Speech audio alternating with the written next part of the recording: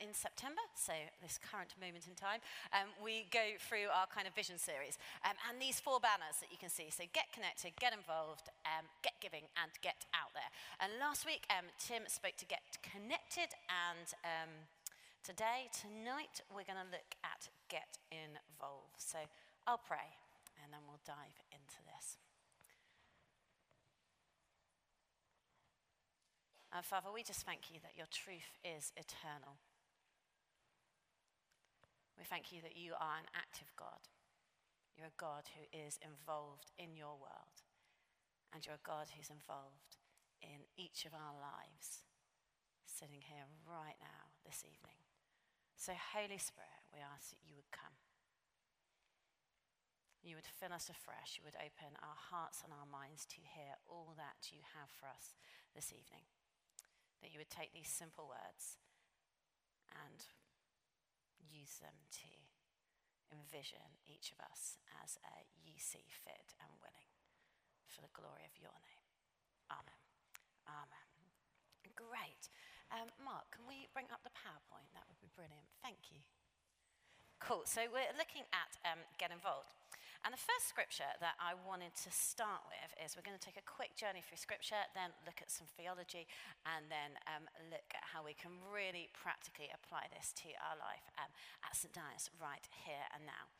And if we turn to Genesis chapter 2, verse 15, wouldn't be a sermon by me if we didn't start in Genesis. But we're in Genesis chapter 2, not Genesis chapter 1, so that's new, isn't it? Great. So, Genesis chapter 2, verse 15.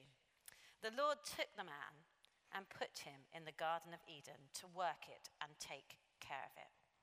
The Lord took humankind and put them in the Garden of Eden to work it and take care of it. And so the first thing we can dwell on this evening is the fact that actually getting involved in activity and work is a God-given positive creation reality. It was right there before the fall. Actually, we were created to be active, to be involved in the world that God has placed us in to steward and to love and to care for. And then as we journey through the Old Testament, we see that God is an active God, isn't he? Actually, he doesn't just leave us alone after the fall and say, I'll be done with it. Actually, God comes into human history again and again in the Old Testament, always calling his people, Abraham, Moses, the Israelites, always active, always saying to his people, get active, get involved, get going. And then we open the Gospels. And we see again and again this reality to go, to be involved. So Matthew closes his gospel, Matthew 28, verses 18 to 19, famous words. Then Jesus came to them, to the disciples, and to all of us, and said, all authority in heaven and on earth has been given to me. Therefore go and make disciples of all nations, baptizing them in the name of the Father and of the Son, and of the Holy Spirit, and teaching them to obey everything I have commanded you. And surely I am with you always to the very end of the age. Therefore go. The go of Scripture. There is no sitting quietly, standing back in Scripture. Actually, it's an imperative all the time to be involved, to go, to get active. That's what's going on in the New Testament. That's what's going on with the disciples. That's what's going on with God's mandate to us. And then we get to the early church. So we get to the epistles and various other writings. And we see that it's right there again, the activity and the go of Scripture. And so if we look at our reading now, so 1 Corinthians 12, verses 12 to 14 and 25 to 27. Starting at verse 12. Just as a body, though one, has many parts, but all its many parts form one body, so it is with Christ. For we are all baptized by one Spirit, so as to form one body, whether Jews or Gentiles, slave or free, and we were all given the one Spirit to drink. Even so, the body is not made up of one part, but of many. And then moving down to verse 25. so that there should be no division in the body, but that its parts should have equal concern for each other. If one part suffers, every part suffers with it. If one part is honored, every part rejoices with it. Now you are the body of Christ, and each one of you is a part of it. And that's the reality that we are still in as the church. Those words may have been spoken by Paul to a church in Corinth over 2,000 years ago, but they're spoken to each and every one of us right here, right now. It is not an accident that you are sitting in these seats. God knows this, and he ordained this time and purpose. And he speaks over each and every one of us. That activity is good, that he is the God of involvement, and that he calls us to get involved in his world. That we're all part of this body. We're hands, we're feet. And it's all for his glory. And we'll come back to that in a moment. So if we step back into, I guess, the kind of theology and like the deepest truth of all of this, what is really going on? Last week, Tim spoke about getting connected, and he spoke about the Trinity and the fact that God is Father, Son, and Holy Spirit. Brilliant. Great. Now, just before the summer, some of you guys would have been doing cafe theology with us, and I'm aware that you need a magnifying glass to see this visual aid. But let's imagine there's a picture on the screen here. God is Father, Son, and Holy Spirit. As Tim was saying last week, God is entirely, entirely relational. And we are made in God's image. Genesis 1. Let me make humankind in our own image. And so just as God is relational, the three in one, we who are made in his image are completely relational. And we're called, most fundamentally, into a relationship with him. But we're called into a relationship with each other. But that leaves us to consider. There's a chap called John Harriot. He's a great theologian. He just says this. It's really, really practical. If we are made in the image of God, we are made in the image of the Trinity, and the life of the Trinity must, in some sort, be reflected in the pattern of our human life.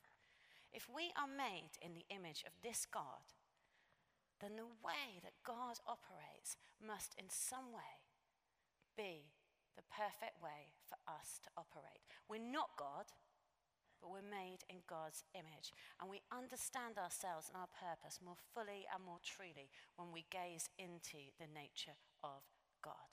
So what is the nature of God? Relational. Totally, totally relational. But actually this Trinity isn't a sort of internally focused Trinity. This Trinity is always outwardly focused.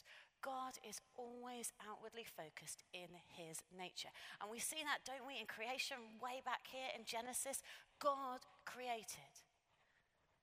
Old Testament, God doesn't leave his world alone. Constantly involved in human history. The Gospels, the New Testament, the Gospels, my goodness, what did our God do? He stepped down into human history, into the muck and the mire, and he became one of us. And then when he ascended, he didn't leave us alone. He looked at the church and he said, I will dwell amongst you. And he sent the power of the Holy Spirit, the Godhead, again and again, infilling believers. Our God is outwardly focused by nature. So then, of course, we come to a further question. Actually, what does that mean for us? And we talked about this a little bit in Cafe Theology, but in the great mystery of the incarnation, of Jesus coming into human history and his death and resurrection, something truly astonishing happened. So that not only are we made in God's likeness, but we are somehow, do that a little bit better. There we go. We're part of God. Absolutely extraordinary. New Testament, Paul constantly talks about us being in him, in him, in him. Ephesians 1, in him, in him, in him. We are in Christ. And so we've been drawn up and into this reality of who God is. Firstly, we're made in the image of God, and so we're at at our absolute best when we're outwardly focused, when we're engaged, when we're involved, because we're made in the image of a God who is an involved God, a God who is outwardly focused. But we're caught up in him too. We do all of it in him. We draw everything from who he is. He is our source of power and strength and purpose. And he has bestowed dignity on us. Actually, that's the reality of Genesis 2, where God placed humankind in the garden and gave them work to do. He gave them work and activity because work and activity bestows dignity upon us. And so the deepest, deepest truth of the incarnation and the resurrection, the ascension, and the reality of the church and who we are right now, 2018, St. Dee's, Parsons Green, is that we are called in and God bestows dignity upon us, corporately and individually. And he says, actually, you are my hands and feet. You are my sons and daughters. It's the dignity of inclusion. God hasn't said to us, just come and hang out here or hang out here so that we can have some kind of holy knees up for Jesus. That's a really, really good thing. And he wants us to celebrate who he is. And he wants us to gather like this. But we gather like this so that we can get involved and we can go. And we can be refueled and we can be commissioned in him. Paul goes on to put it like this, 2 Corinthians 5. Straight after all of Paul's wrestles and his afflictions and everything he's going through for the gospel, he then says this: we are therefore Christ's ambassadors, as though God himself was making his appeal through us. God himself is making his appeal to this world through us. That's extraordinary.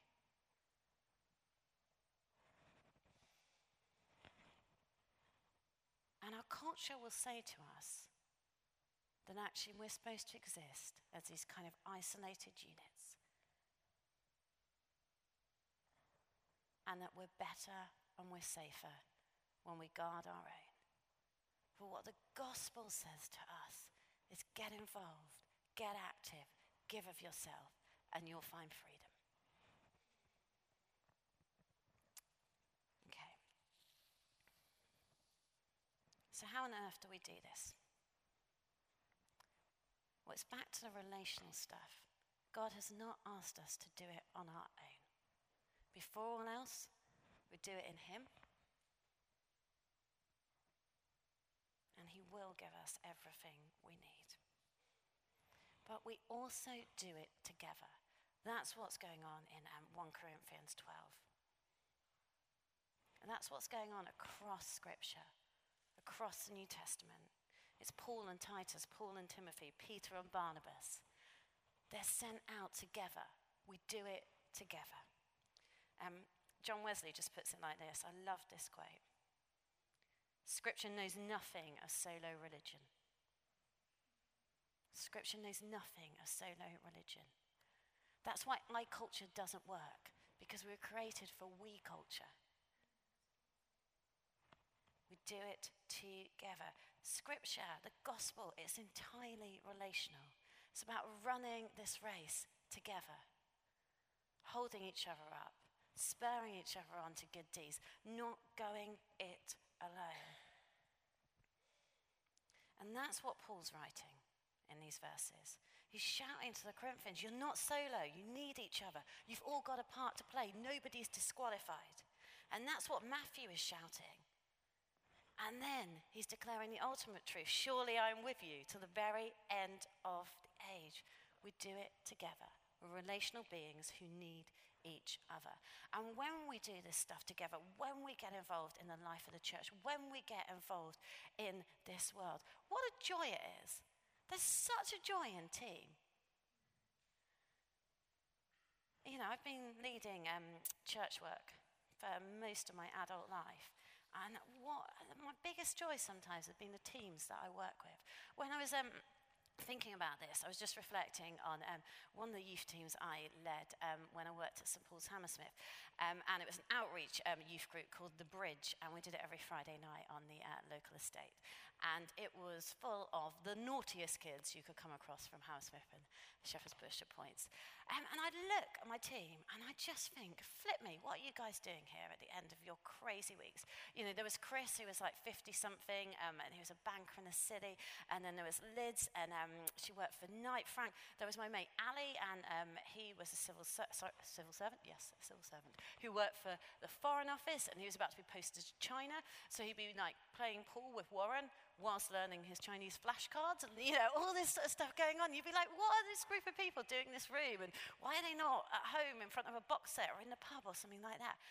And you know, we had the same narrative every week. Like, we'd all have to kind of drag ourselves there on a Friday night, especially in the winter. It was really dark and dingy and freezing. And by the end of the final 2 hours, when we closed the doors and, you know, we sat down to debrief, we'd all say the same thing. We were like, oh my goodness, just feel more alive. I'm so glad I did that. Did you notice that extraordinary thing? Oh, I had that conversation. We got involved together. And as we got involved together, in and through the sacrifice of it, we understood more what it was to be truly human, more what it was to know God, more what it was to know each other. The sacrifice was never too big because we did it together and we did it in Him.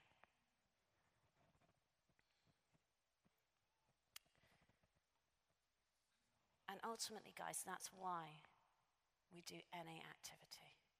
That's why the Christian church has been active throughout history. Yes, it's all the stuff that we've been saying, that it's about the way we were made. But at an even deeper level, it is an act of worship and it's an act of sacrifice. And sacrifice is not in vogue in our culture. But it's the heart of the Christian narrative. We worship a crucified God. And so we give of ourselves as He pours into us and motivates us and fills us afresh. And we do it out of reverence for Him. And it's such a joy. It's such a joy. Romans 12 just puts it like this. This is Paul again. Offer your bodies as a living sacrifice, holy and pleasing to God. This is your true and proper worship. We offer ourselves as a living sacrifice, holy and pleasing to Him. We get involved. We run this stuff. We church together as an act of worship. And actually, we do it all completely and fully with eternity in mind. Because we know that what's going on right now, all the stuff that's difficult at times can feel a little exhausting. We know that's not the end game. We know that actually the final vision is that one day, God Almighty, Father, Son, and Holy Spirit is going to return to judge the living and the dead. And we're going to have a new heaven and a new earth. And we're going to kind of return, but in a more full, glorious, incomprehensible way to what it was before the fall.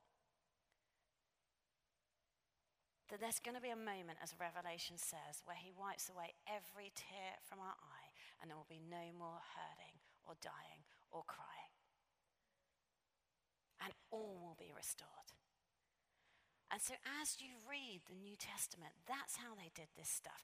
That's how they ran the race. They ran the race because they fixed their eyes on things to come.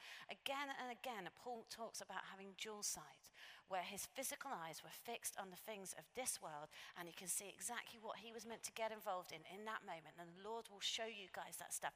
But at the same time, his spiritual eyes, the eyes of his heart, are fixed on heavenly realities.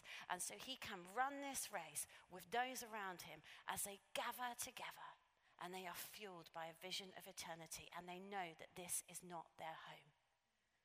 And we have to get out of the mindset of this culture, which tells us that we're supposed to be making everything all right. That is not going to happen this side of eternity.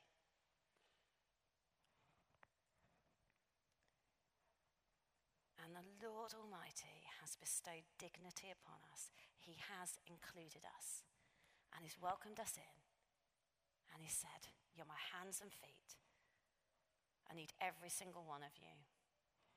Toes, thumbs, belly buttons, all of it. And you've all got a part to play. And I have bestowed dignity all over you. And you're in me. And you can do this in me and with others. Okay, so what does this mean practically? Well, perhaps, and this is a challenge to myself too, our first thing is a bit of a personal discipline in our spiritual life, in maybe our coming to church on Sundays and our going to life groups and all the other stuff that we do. Perhaps we again and again have to discipline ourselves to flip the question. Because, and I do this certainly, the initial question is always, what did I get out of that? When the real question is, what did I contribute to that?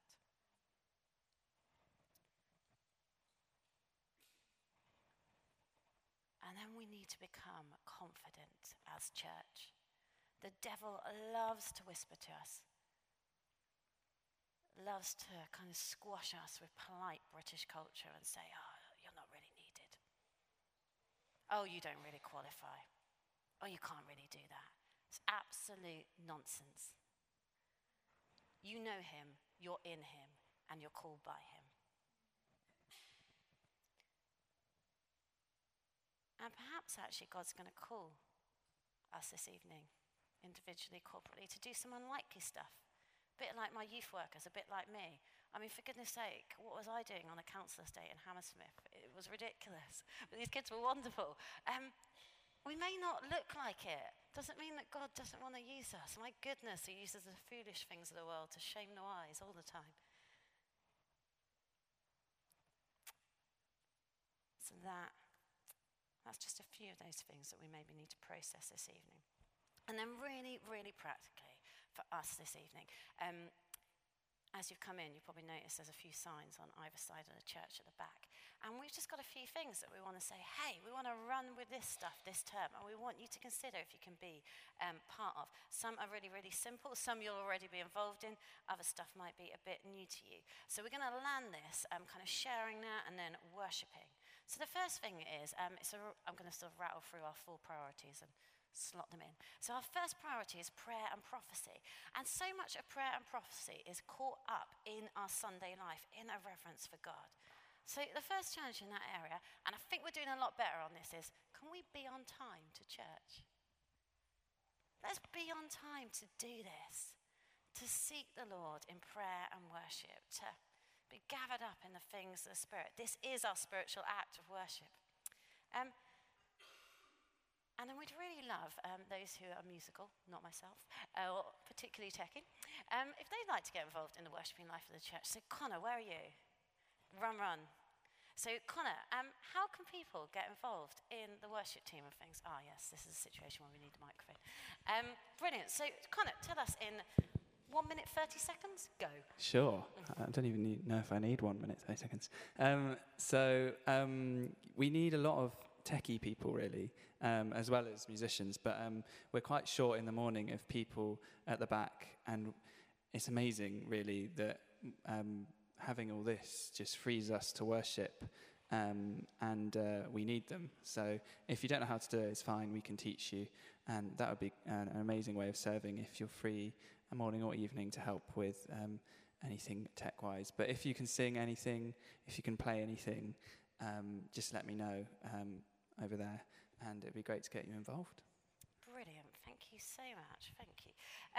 Our second priority is all around deepening authentic friendships. And so we really want to be able to press into, our kind of hosting teams and our hospitality. And Andy and Imo, if you just want to get ready to come up. But I just want to share this quote by Pete Greig. I love this. Let's take a moment to really think about what hospitality is all about. So Pete Greig just says this: biblical hospitality starts in the heart and not the IKEA catalogue. It is sacrificial and thoughtful, familial and flexible, patient and consistent, humble and imaginative. It allows for interruptions, goes the second mile, and gives space. Actually, we want to invite anyone who feels able to join our hosting teams on a Sunday. It's a really simple way of getting involved and giving back. But can I challenge us, especially if we're regulars here, we're home team, if we call this place, kind of home, we've been here for more than, say, 3 months because it's the evening service and we move around a lot. Let's consider that it's not about just doing the easy job. Actually, let's consider what it means to go the extra mile, to invite somebody for a drink, to invite someone round for dinner, all that sort of stuff, to get to know each other well and be really, really hospitable. But Andy and Imo, do you just want to come and share with us about hosting teams and how people can get involved in that and what a joy it is? So it's 1 week a month that you would sign up to the same week, so the 1st, 2nd, 3rd, 4th or 5th week of the month, and you'd be part of the same team, so we're the 3rd.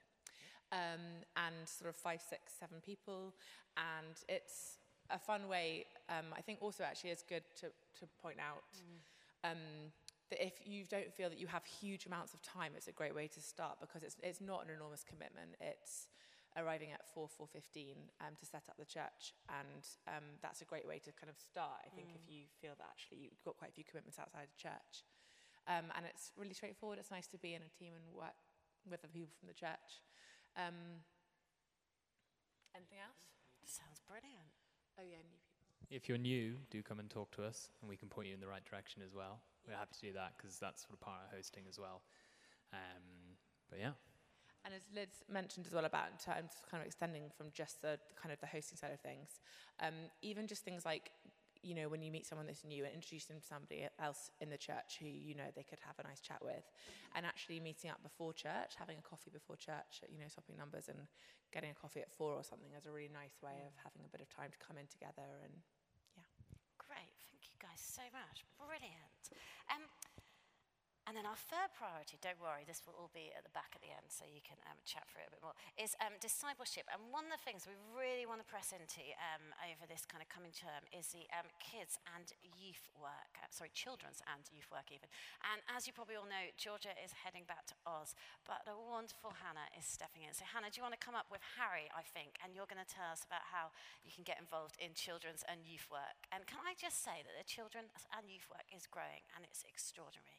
And I just wondered, how many of us came to faith before we were 18? I did. Yeah, look around, everybody. How much does this matter? It matters so much. So, Hans, Harry, do you want to? There you go. So as we know, childhood and our time as a young person can be really important in the development of our faith. So we would love to have some more people around to help encourage our children and young people in their faith and being part of this church. We have a whole range of groups, right from babies to youth. And at the moment, we're especially short of volunteers. We're having to combine groups because we don't have enough people to run everything. And if we can get loads of people joined in to sign up, then that just means that actually it's not as much a commitment from you as well. It could just be once or twice a month. Yeah. And youth is the older end of the young people at church, so 14 to 18-year-old-ish. And it looks at St. Du's like Thursday evening groups and Sunday morning groups. Our Thursday team, thankfully, God has blessed us with a really awesome team and really excited for our new group. But we want to see God change teenagers' lives, and currently we don't have any teenagers. So you can all get really involved, please, by praying and getting them to come if you know any teenagers at all in the city. Got leaflets at the back of the cool stuff we're going to do this term, so come grab one of these and see if you can get any young people to come, and we'll see what God does in their lives, and that would be cool. And Sunday morning is Georgia runs a Bible study during the morning service as well, and she's the only person doing it, and as you know, she's going, so we could really do with some volunteers to help out with that on the Sunday mornings as well. Because there's like 20 young Yeah, people there's 20 on the list. and they're all There's a lot like of cramming them. into Starbucks, so we need, yeah, that would be glorious. Brill, thank you guys, thank you so much. So they'll be at the back, and do chat to them about that, especially all the Sunday morning stuff. And finally, our final priority is about effectively engaging with our local community. So we just got 3 things in that area that we want to press into. Brilliant, thank you, Mark.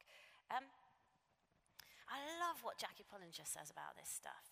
She says, we need to have soft hearts and hard feet. Soft hearts, hard feet. That's what so much is this is about. And so the first thing is really simple, and I'm sure a lot of you are involved in it already, but it's just our food bank collection. So we collect food at the back, just kind of constantly. You can bring that any Sunday, any day that you're coming through here. And equally, Jason Zhang, who heads it up, also leads some teams, I think it's about once a term, to collect a lot of food outside Sainsbury's in Sands-End. So if you just want to hear more about that and get a kind of WhatsApp reminder to bring some food along on a Sunday, if you just leave your mobile number at the back under the food bank sign, Jason will add you to the list and tell you and remind you about that. And this is a kind of new venture for us. The women's ministry trialled it just before the summer holidays, and we want to partner with Regenerate Rise, who are based in Putney, and they're really about working with the kind of isolated elderly. So Lucy, do you want to come up? Lucy is a trustee for Regenerate, as is Sarah Morgeston, who comes to our morning service. Tell us what it's all about and how we can get involved. Yes, so in the UK, nearly 2 million older people feel invisible, unseen and lonely. And Regenerate Rise was set up to basically tackle the issue of isolated older people. It's the most heartbreaking issue in this country that no one talks about because it's really unsexy. But we believe in it and we really care about it.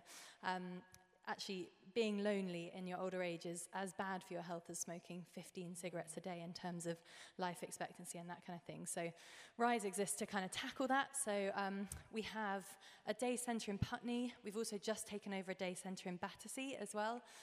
Desperate for volunteers. It operates kind of throughout the week and occasional Saturdays as well. So if you're interested in volunteering at one of the kind of day centre sessions, let me know.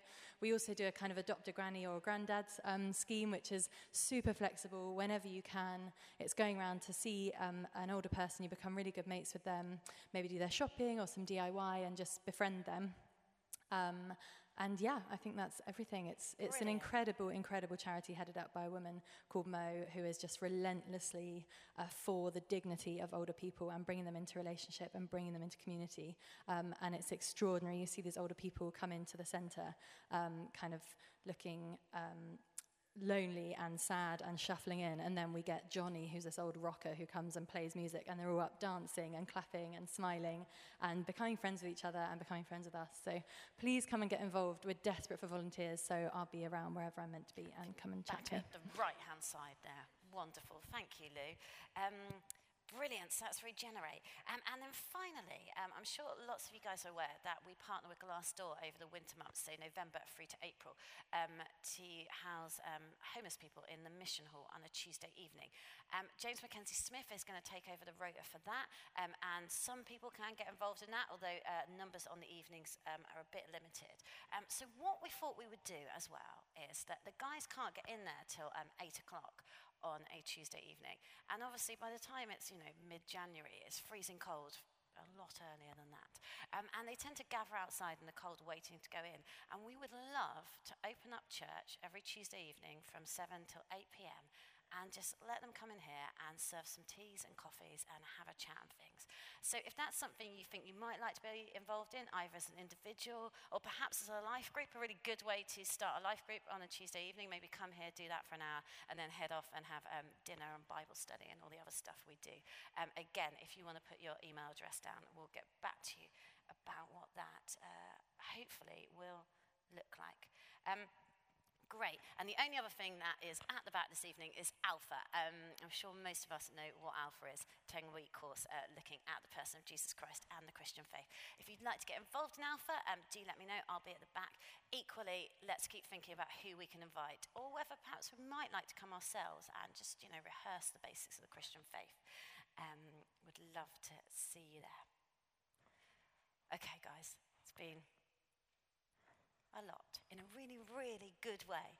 So what we're going to do is we're going to just spend a couple of songs, essentially a few minutes before the Lord, and then we'll continue in our act of worship by getting involved and looking at these various stations.